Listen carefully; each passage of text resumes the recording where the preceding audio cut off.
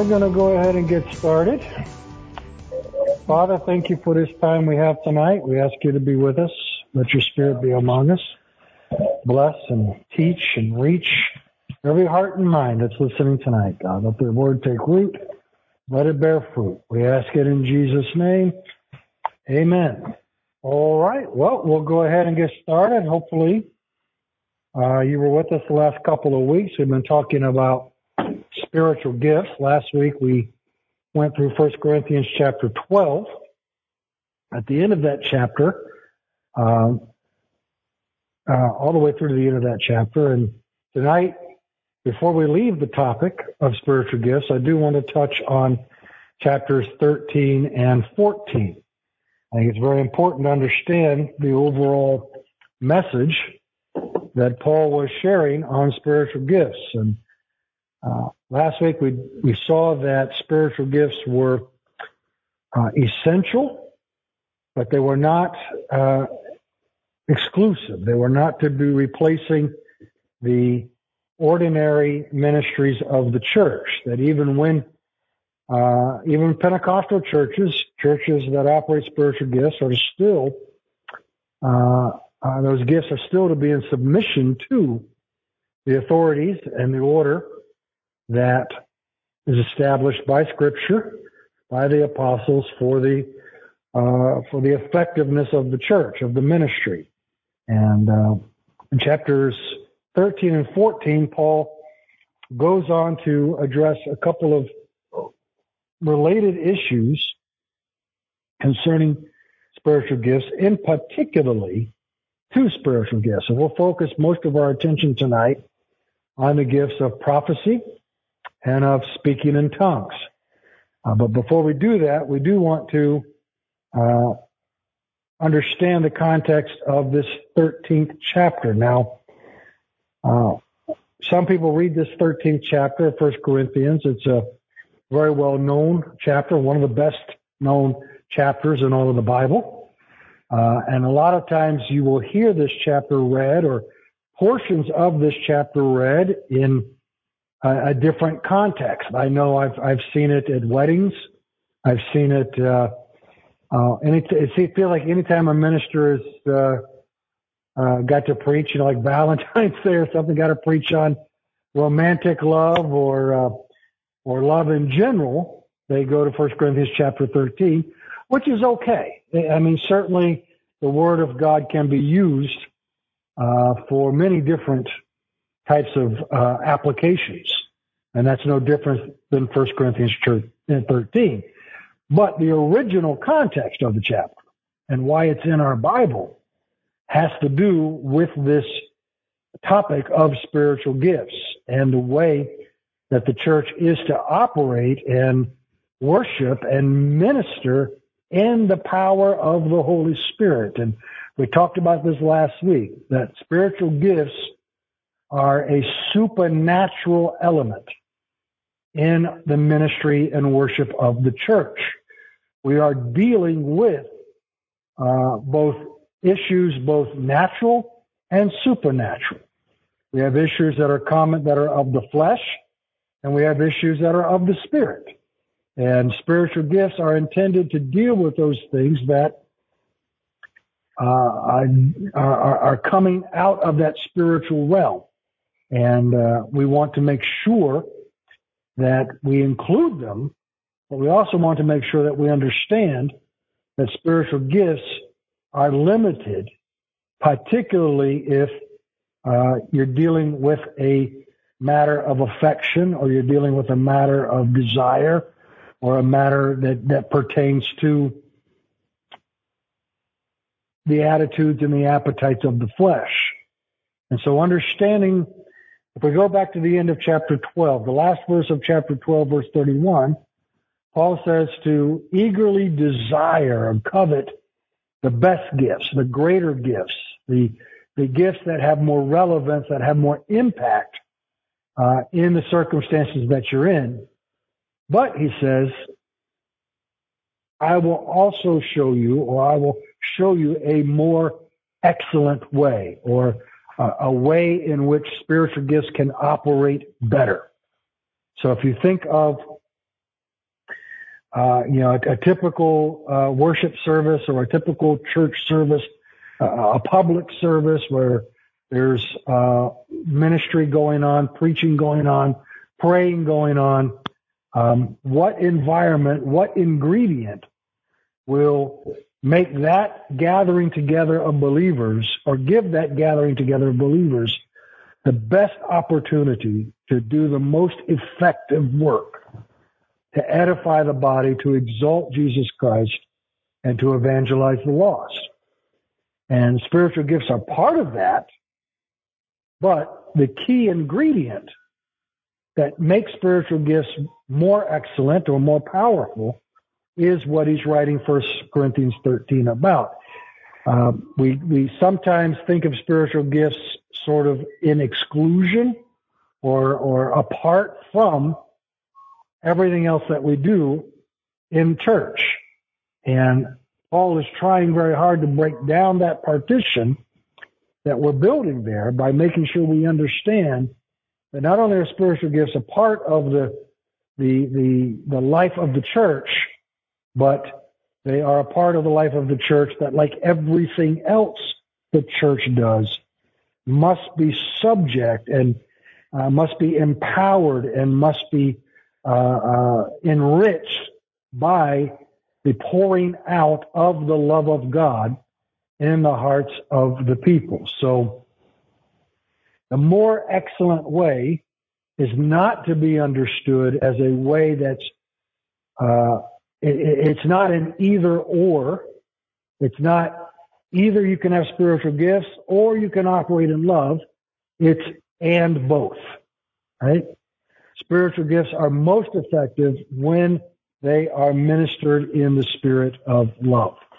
So, one of the problems at Corinth was the spiritual manifestations that were taking place in the body were causing some people to lose the focus on the purpose or the reason why they had been given those gifts. We talked a little bit about this last week, how some people thought because they had been used by the Holy Spirit or because they had manifested a certain kind of manifestation, that this somehow elevated themselves or puffed them up or made them feel like they were more useful, more spiritual, right?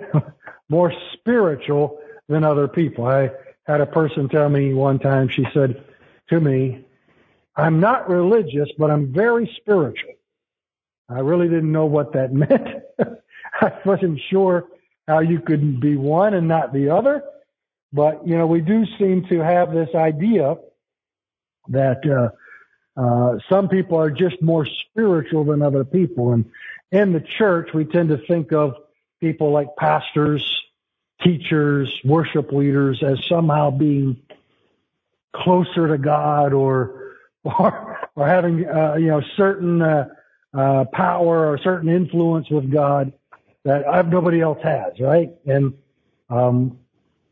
certainly I'd love it if that were the case.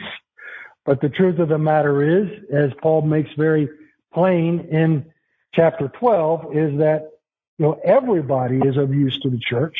Everybody has a way to contribute to the body. And the Holy Spirit very often will take someone who is not prominent, not one of the so-called leaders of the church, and give them gifts so that their contribution is of the same quality and of the same effect as the pastor or the preacher or whoever, so that the church functions best when everybody fulfills their role. But this idea that having a spiritual gift, particularly a more flashy gift, like speaking, 1 Corinthians 13 starts with, "Though I speak with the tongues of men and of angels," right? So we can already see that in the minds of the believers at Corinth, speaking in tongues had become, I don't know what we would use, sort of a status symbol, a spiritual status symbol. And I'm afraid that in modern charismatic and Pentecostal churches, that is still the case. In some Pentecostal churches, there is more emphasis given on speaking in tongues than there is on any other spiritual gift. And in some organizations, speaking in tongues is seen as the only acceptable evidence that one has been filled or baptized with the Holy Spirit. And so we sort of give this prominence to speaking in tongues that we don't give to the other gifts. I think the only other gift that maybe is as or almost as talked about or almost as seen as being special is healing, right? So you look at speaking in tongues and healing, those are, in a lot of Pentecostal churches, those are really you would think those are the only two things that the Spirit of God ever does. If the Spirit of God is in the service, He's either speaking in tongues to somebody or they're laying hands on somebody to heal them. Now, certainly we acknowledge both of those gifts and we give God thanks for both of those gifts, but this idea of a flashier or more important gift does betray the fact that the one who is thinking that way is not really coming to the operation of spiritual gifts in the spirit of love, right? And so Paul talks about how, while a spiritual gift may benefit the one who receives the ministry, so if you have the gift of speaking in tongues and somebody interprets and somebody hears that, their faith might be increased. So a spiritual gift is of benefit to the one who is on the receiving end of the ministry that is manifested through the power of the Spirit. But without love, there is no benefit to the one who operates the gift.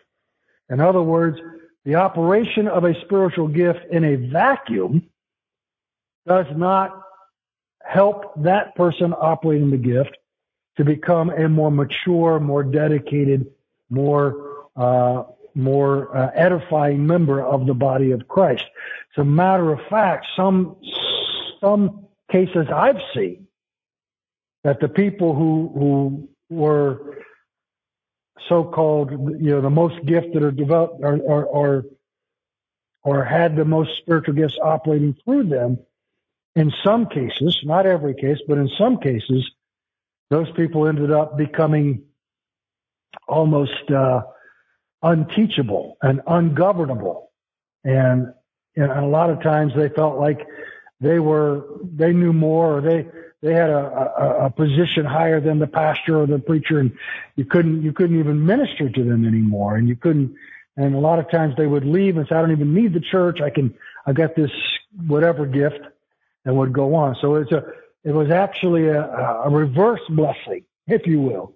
It was more of a curse to that person because it led them to think of themselves as being independent or of not needing any sort of instruction or governance in the church. So if a spiritual gift is to be a blessing to the one with the gift, it must be motivated not by pride or by desire to have some kind of authority in the church, but it must be motivated by a sincere love of those who are in need and need that gift to be manifested. Have any thoughts or questions here on the opening of chapter 13? Yes, Pastor.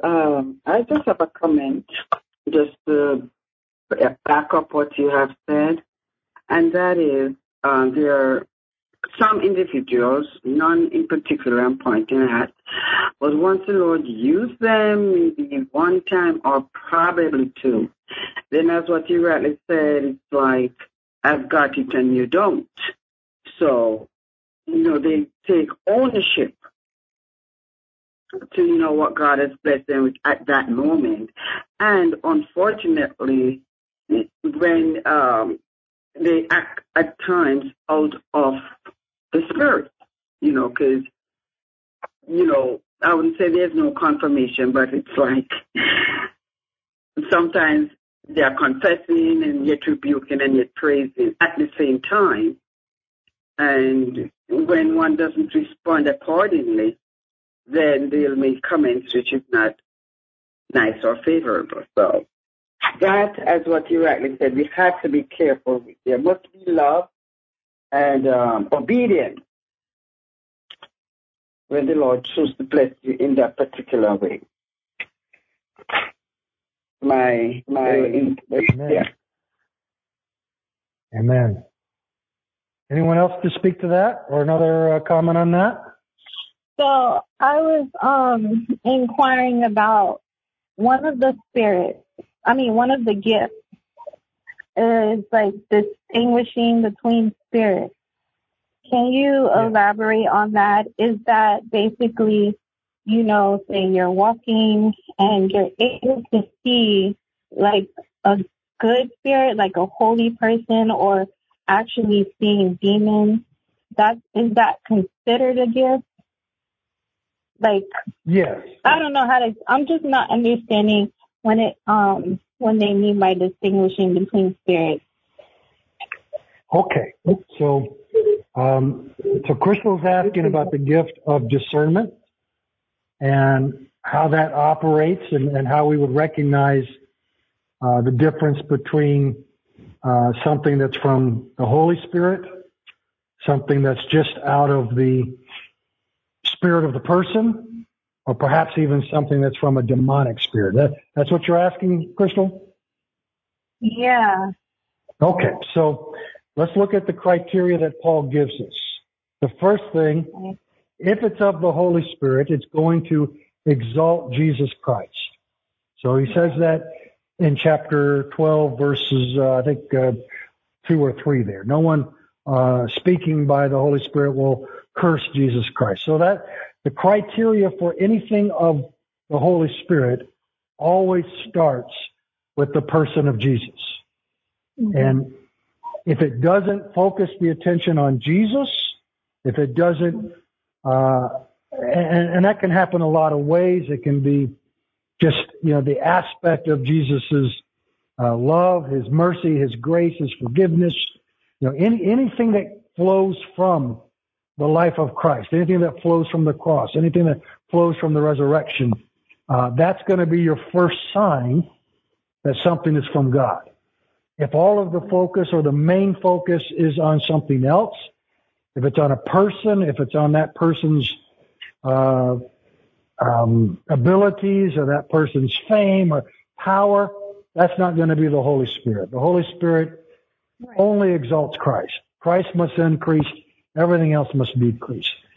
Now, a demonic spirit can sometimes masquerade and pretend that they're exalting Christ. But how you will be able to discern that is it won't be the same Christ that you see in the Bible. In other words, they will tell you that Jesus loves you, which is in the Bible, right? Jesus loves us. But they'll also tell you, claiming to speak by the Holy Spirit, that Jesus loves you and he doesn't care how you live, or he doesn't care who you marry, or he doesn't care, whether you want to be a boy or a girl. In other words, they'll take something from the life of Christ, from Jesus, and they'll mix it and twist it and connect it to something that's not of Christ. And so you can see, and this is where the Holy Spirit has to help you sometimes, because obviously when somebody comes to us, and I think the most common for me, and maybe some of the others on the call can speak to us, but the most common for me of the operation of discernment of spirits, when I feel the Holy Spirit helping me to discern spirit, the most common times it happens for me is when I meet people who claim to be Christians. Right. I meet people who claim to be followers of Christ. And if the spirit that's in me doesn't recognize the spirit that's in them, if there's a disconnect there, if something about them, I can't always point to it, immediately, but something just isn't quite, hey, I'm a Christian, I'm a believer, but, I feel it. it doesn't feel like you have the same spirit. And that is how the discernment of spirits works. It can start with just a feeling, just the, hey, I don't feel the fellowship of the Spirit here. But then what that should motivate you to do is take a little bit closer look, a closer look at Jesus, so you know what you're looking for, and then a closer look at this person's habits, their life. I've had many people tell me that they're saved and, oh yeah, I love Jesus and I go to church, and then they'll turn around and they'll treat somebody else with disrespect, or they'll be profane, or they'll bring up some tawdry, torrid, immoral story of some sort. These kind of things should be warnings to us. I'm not saying that every person who follows Christ is going to be a perfect person. We know better than that. But if a person claims to have the Spirit of Christ in them, they're going to resemble Christ in some way. And if they don't, if they're comfortable lying and cheating and stealing, if they're comfortable going out and partying and with no thoughts about how that reflects on their testimony, or how that reflects on the message of the gospel that somebody might witness, then I think you have good reasons to question the sincerity of their commitment to Christ. But the spiritual gift of discernment is intended for use when someone is claiming to have a message or gift or something from God. So if somebody comes up to you, and you've probably seen this, Crystal, I think most of us have had this at one time or another, and I'll share my own experience. I was preaching at another church. This is many years ago. I was preaching at another church, and after I got done preaching, this woman approached me after we had the altar service, and she said, "Can I tell you something?" I said, "Oh, sure, whatever." And, she took me by and she said, "I've got a message from God for you." And she began to tell me about some things that she knew God was going to do and in my ministry and where my ministry was going to go. And she just went on for about five minutes. And after she was done, I said, "Well, thank you for that." And as I walked away, the Holy Spirit let me know none of that was from him. I wasn't going to pastor the church she told me I was going to pastor. I wasn't going to do the things.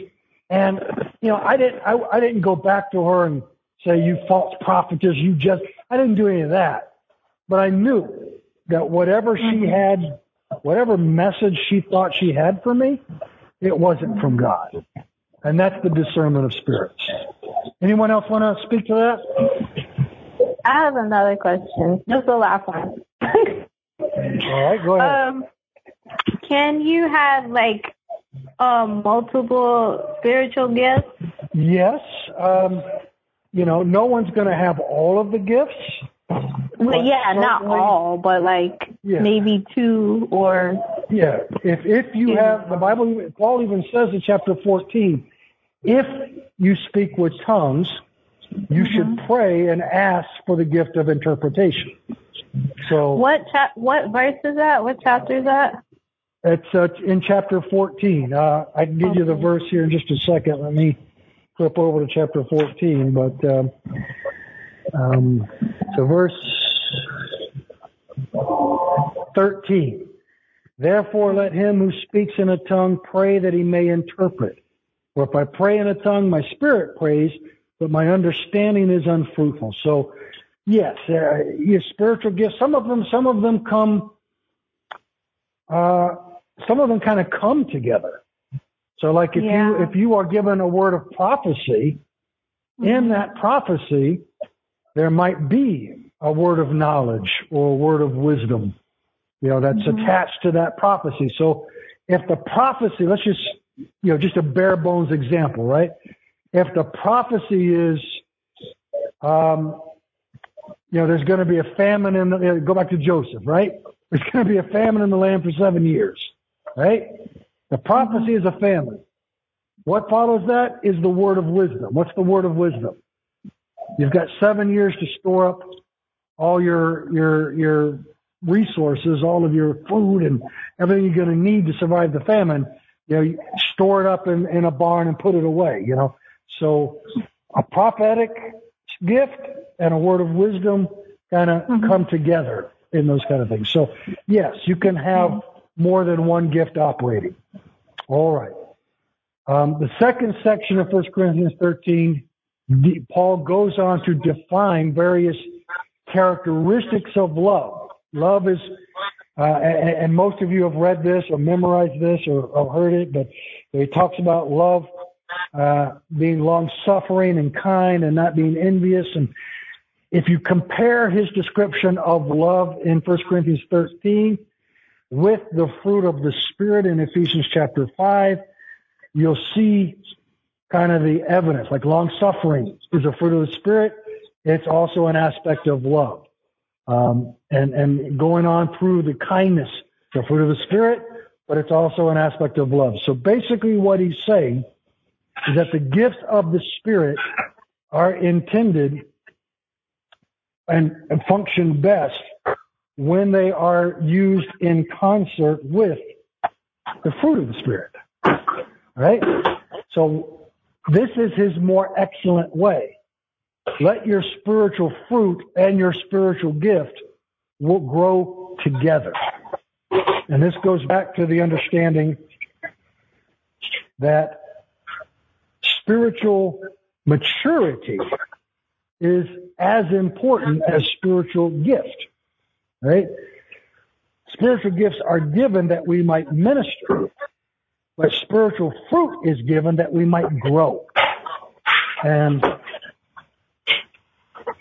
if we don't grow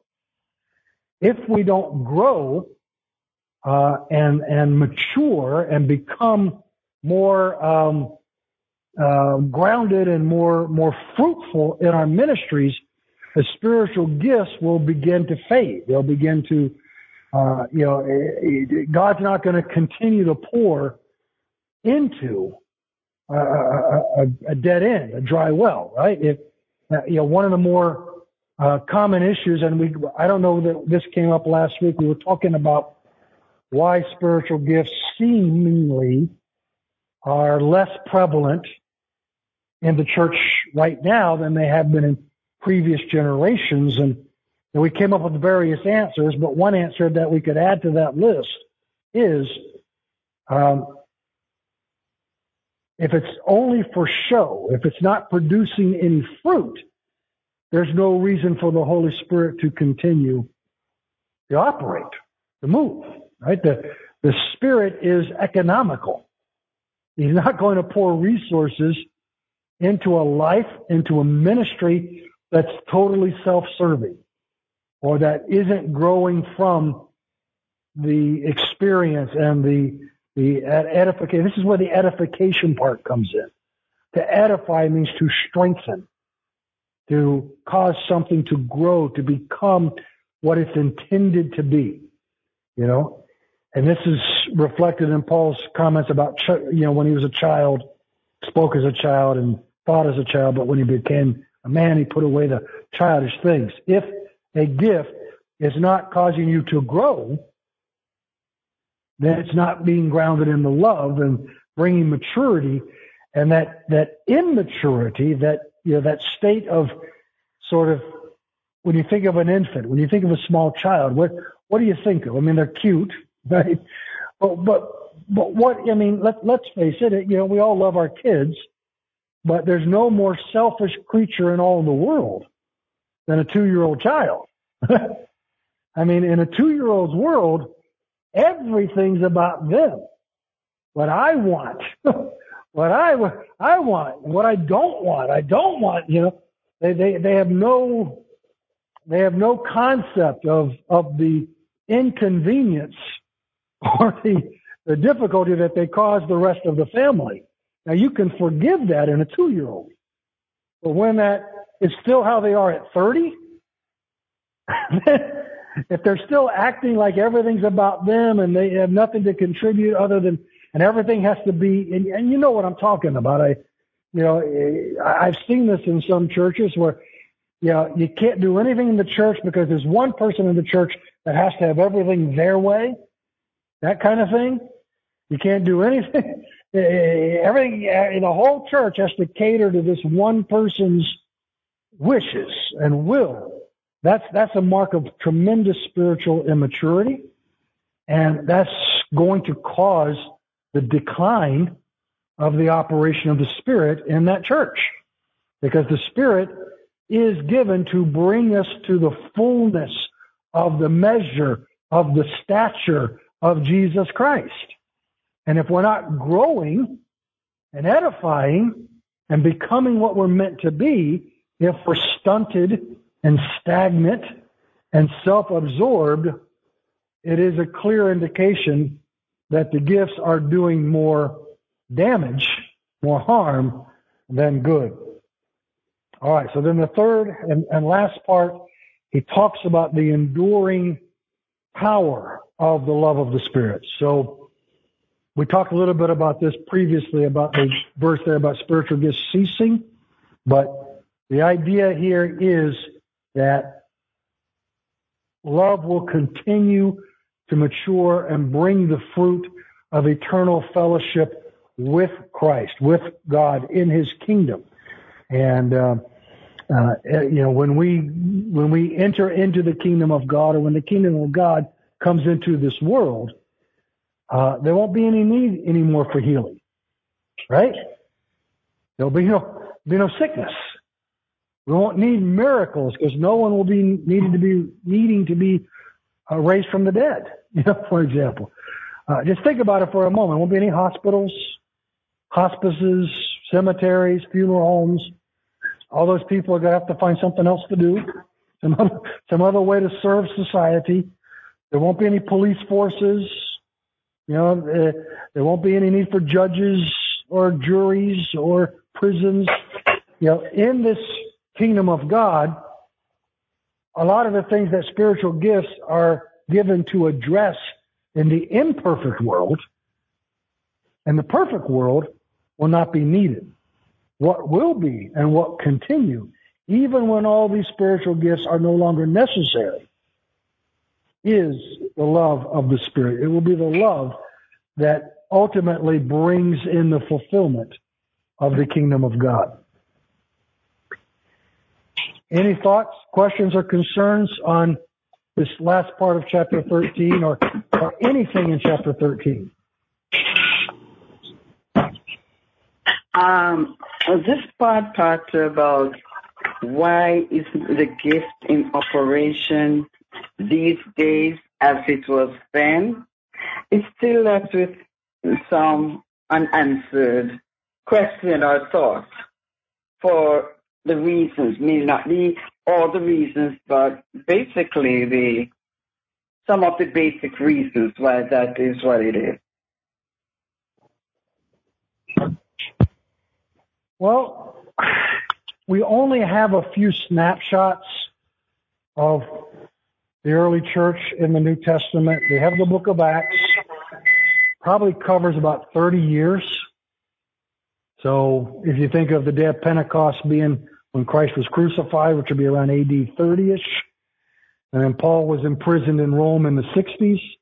So you've got about 30 years of church history there. And in the book of Acts, there's mentions of a number of spiritual manifestations and gifts, but that's spread out over 30 years. Then you have this picture of Corinth, where we can see very clearly, at a minimum, tongues and interpretation was really dominant. But he does mention the other gifts, so we can presume that they were in operation. And then Peter mentions some, and Paul mentions some to the church at Rome.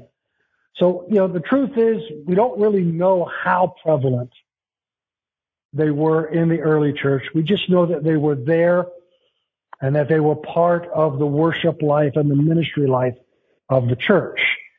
In our own experience, through our own lifetimes, have we seen a decrease from the earlier generations of Pentecost? Yes, in some, I'd say in the American church, but I think that gets balanced out by what is seen sometimes in the revivals that are taking places in other countries. So my instinct is to say that the Spirit has always operated in the church, and that He always will operate in the church, and that wherever He is given permission or given opportunity to do so, He will continue to manifest and work. Why have we seen a decline here in the church locally? Why have we seen a decline in the church in the U.S.? A lot of it, I think, has to do with some abuses. The Spirit has been taken, or spiritual gifts have been taken advantage of, have been used to take advantage of people, used to line the pockets of certain organizations and ministries and ministers, used to create confusion. We've done a terrible job as a church of teaching on this subject, and many times people are confused. And I think the general condition that is needful and necessary for spiritual gifts to operate doesn't often exist in a lot of churches anymore, and that is faith. Faith, expectation. Let's look at 1 Corinthians 13, right? What's the last thing Paul says? Now abides what? Faith, hope, and love. Anywhere where you've got faith, hope, and love in abundance, you're going to see spiritual manifestations.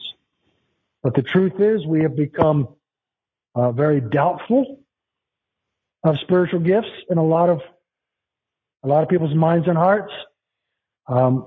We don't tend to, and I don't say this, and I can't even claim exemption, because I'm probably as guilty as anybody else. When somebody calls me and they're tells me that they're sick, I say I pray for them. I really do. I believe God will heal them. I really do. But if you just go by the last couple of years, we're not doing a whole lot of laying on hands. We're not doing a whole lot of anointing with oil. Matter of fact, with the COVID protocols, people are basically afraid to even come up for prayer in a lot of churches.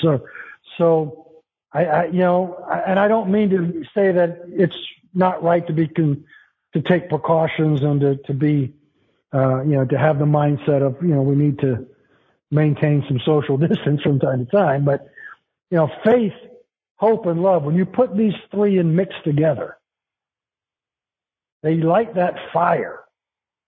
When's the last time we had such a condition in the church where we just refused to go home until we got an answer from God?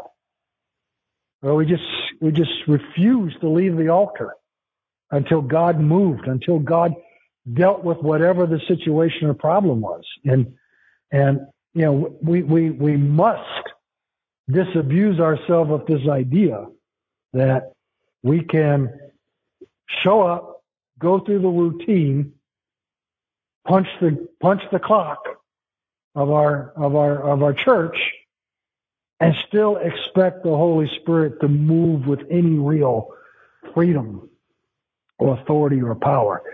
The Holy Spirit, above all things, I know Christian was talking about discernment earlier. We have the gift of discernment and the Holy Spirit gives to us, but the Holy Spirit always is discerning. And He knows our hearts. He knows our minds. And we're not going to fool Him. If we're not hungry, He's not going to feed us. If we're not desperate, if we're not truly knocking, asking, seeking, He's going to go find a place. And I hate to put it this way because it sounds so, I don't know, it kind of just sounds so matter of fact. But the Holy Spirit knows when He's not welcome. And He's going to go find a place He's welcome, or find a place that wants the Holy Spirit to truly be a part of the life of the church. And in a lot of churches, that's just not the case anymore. We tend to see a move of the Holy Spirit now as a disruption, an interruption, rather than the whole reason we come together is to minister in the power of the Holy Spirit. Anyone else want to speak to that or have a thought there?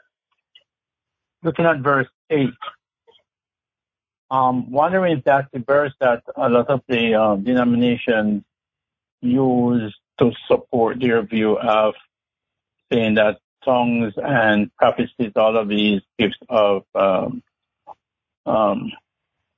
have ended or ceased, are no longer in use in the church, or should be used in the church. Yes, some of them do use verse 8, but yes. The unfortunate thing is they don't connect it with the rest of what Paul is saying. And yes, that's one of the dangers. Yes. That's one of the dangers of cherry picking your verses in the scriptures. Paul gives us the conditions. The conditions for the prophecy and tongues and knowledge to cease and vanish away is when the perfect has come. And he goes on to describe the perfect in two conditions. The perfect is when we see face to face, and the perfect is when we know as we are known.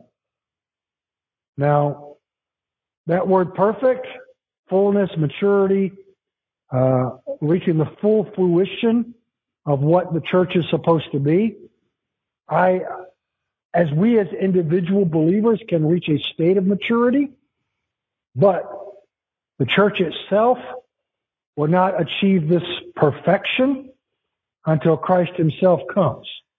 And I think until he comes, we have every reason to believe that prophecy and tongues and knowledge are still vital, necessary. When we get around to talking about prophecy, we're going to really try to understand how vital it is. Every opportunity that we have, that we hear from God. And the people who say gifts have ceased and this was just for the apostles and this was just for the early church, just think that through. How many times or how many different churches or denominations will read the same Bible, right? The same New Testament, the same Old Testament, and yet come to completely different viewpoints on key doctrines and key teachings. How do we resolve that? How do we resolve? We make the argument, what's the favorite argument we make, once saved, always saved versus free will and conditional election, right? We're reading the same scriptures. We're reading the same commentaries. We're studying the same Greek words. We're doing exegesis on every passage. How do we ultimately resolve the differences of opinions in the church? We've got to hear from God. And this is not just for the Council of Nicaea. How do we, when we have a dispute now about whether Jesus would approve of this or that, sometimes you can't always win that argument or come to a conclusion just by Scripture alone. And I know that's kind of controversial because we've all been taught that the Bible is the answer to every question in the world, right? Where were the dinosaurs? I don't know. Look in the Bible, When did Adam and Eve, leave garden? We have all these questions and we've been taught the Bible has the answer. Well, yes and no. Yes, the Bible has the answer to God and Jesus and salvation and heaven and hell. The Bible is the absolute answer to that. But the Bible isn't the answer to, or the Bible is silent, or the Bible doesn't have a lot to say about a lot of things. But we still need guidance on those things. We still need direction on those things. So we still have to hear from God. And the Bible was never intended to replace the Holy Spirit. I mean, just think how that sounds, how that would actually work. if you have the Word, but you don't have the Spirit to help you understand, what did Jesus say about the Holy Spirit? He will lead you. He will guide you. He will show you all things. If we don't have the Holy Spirit to help us interpret the Word of God and share and speak, and then it would be dangerous. It would be dangerous for me to get into a pulpit or on this class, on this line, to teach the Scripture if I did not have the Holy Spirit helping me to explain it, to apply it, to help you. And it would be dangerous for you to sit there and listen if you did not have the Holy Spirit to help you understand it and grasp it and clarify it to you. If we relied exclusively on our human abilities or our human understanding, as many do with the Bible, every false doctrine that's derived from Scripture is because somebody is applying human logic to it or demonic logic to it rather than letting the Holy Spirit speak to them about it and open their heart and mind to it. And so to produce that maturity of knowledge, to produce that unity of faith, we must have the operation of the Holy Spirit working alongside with the Scriptures and with the church governmental structure and with the traditions that were passed down from the apostles. You can't take any piece of it out and expect to be able to grow a healthy, functioning, effective church. And so the Holy Spirit, yes, there will come a day when we will see God face to face and we will no longer need the spirit of discernment or the word of wisdom. There will come a day when we will know as we are known, and so we will no longer need prophecy or knowledge or tongues and interpretation. There will come a day when there will be no hospitals, no cemeteries, no funeral homes. We will no longer need the gift of healings, miracles. But as one who was visiting the hospital last night, that day is not yet. We still have people hurt. We still have people sick. We still have people. And this is the problem when people apply that. If you're going to use this, or if you're going to use the Scripture to say, when the perfect is come, to apply to the church or to the Bible or to the community of Christ, this idea of perfection, of knowing as we're known, of seeing face to face, also implies that the other gifts. So the only reason for the gift of healing to cease would be what? If everybody was in perfect health. The only reason for the gift of miracles to cease is if there was no more conflict, no more war, no more man against man, woman against woman. The reason why that interpretation fails to do justice to Paul's teaching here is because you cannot apply it universally. You can't apply it to every gift. Maybe we could argue, and I have argued, and we've used it in this class, do we need the prophetic gift as it existed in the days of the apostles or in the days of the Old Testament saints? No. That was a foundational gift to give us the Scriptures. No one who's prophesying today is what they're saying to be counted as equal to or in place of the Scriptures. But do we still need prophets? Yes, because the Scriptures have to be clarified. They have to be interpreted. They have to be applied. And sometimes the gift of prophecy isn't just quoting the Scripture, but it's quoting the right Scripture, right? There's a Scripture that sometimes will unlock a person's faith.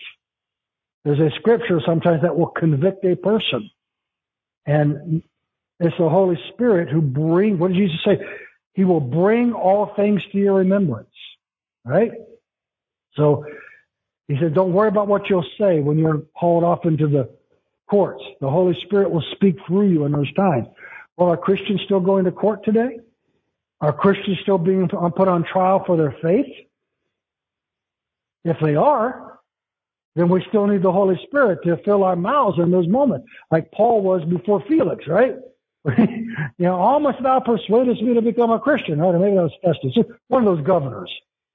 So if the situation is the same today as it was then, and God is the same today as he was then should we expect God the Spirit to do for us today what he did for them then? And I think the only reasonable answer to that is yes. Okay. Well, we took up our whole hour on 1 Corinthians 13. So we will go one more week because I do want to get 1 Corinthians 14 in. It is important. So we'll put a pause on it here, and we'll pick up next week with 1 Corinthians chapter 14. One more question. I don't know if maybe it's too late for this question. I know it's too late for this question, but Pastor, is it that the tongues are languages not known by the speaker, but it's a language known somewhere else?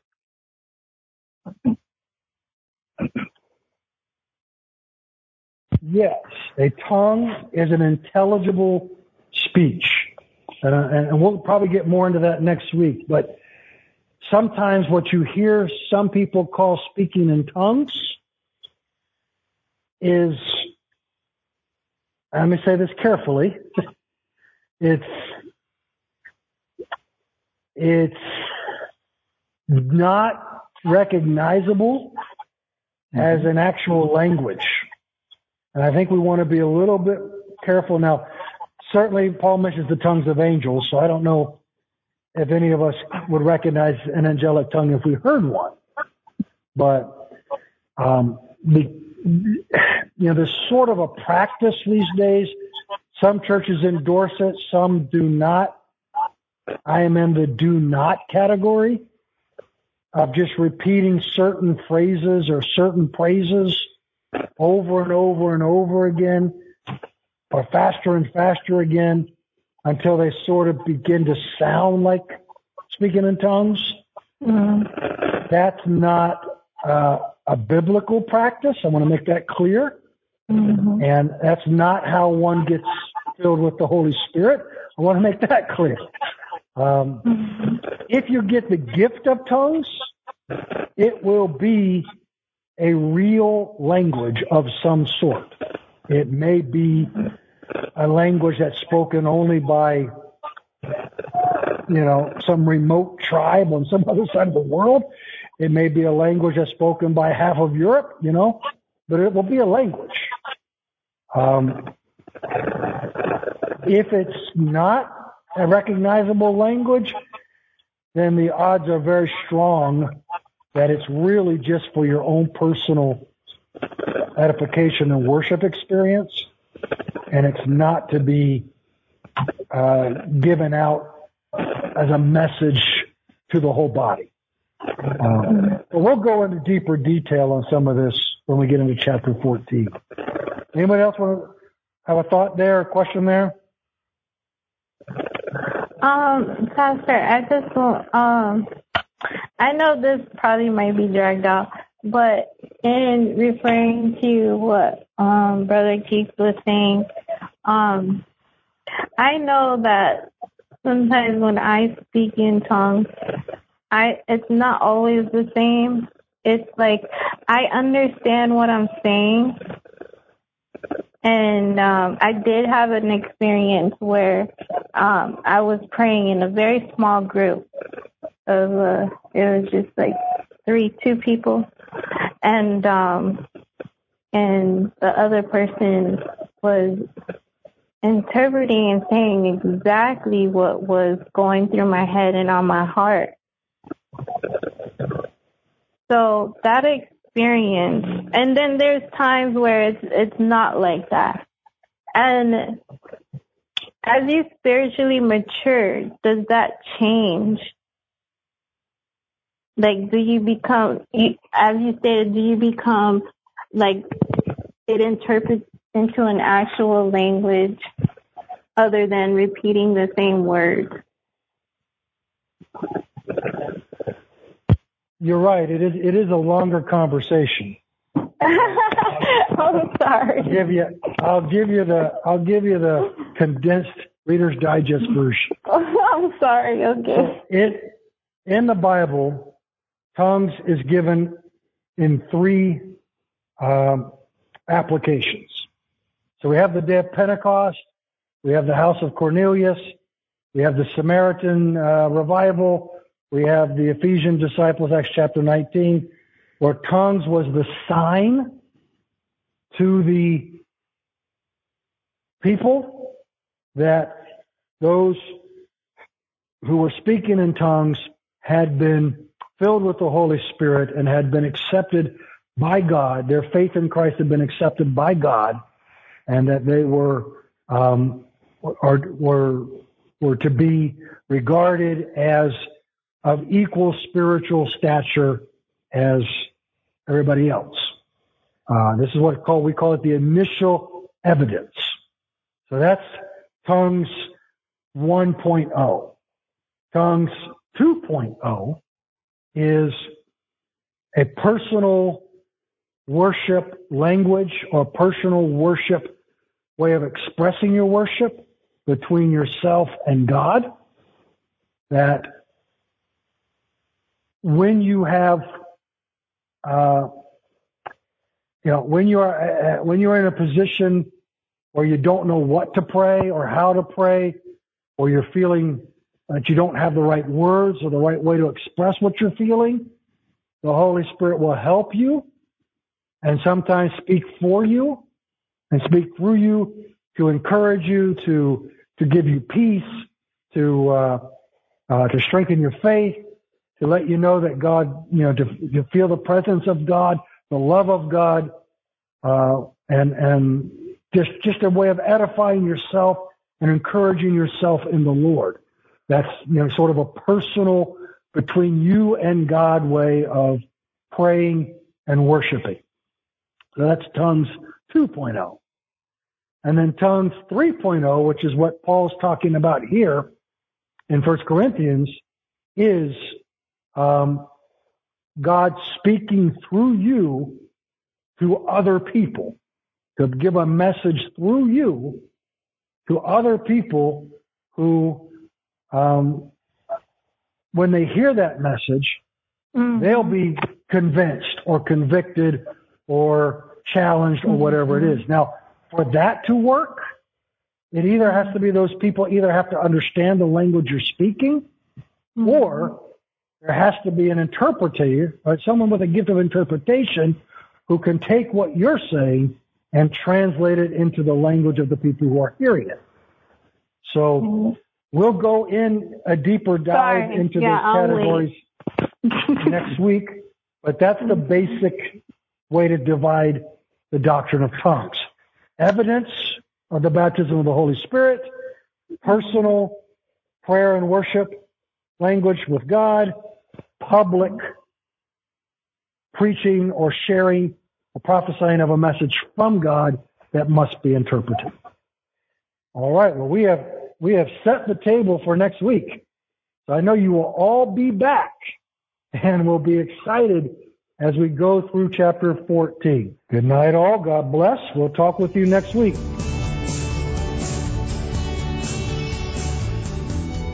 This has been a production of the Lighthouse Church of God. Thank you for listening. We hope you have been blessed. You are welcome to join us for service every Sunday at 10:30 a.m. and on Wednesdays at 7:45 p.m.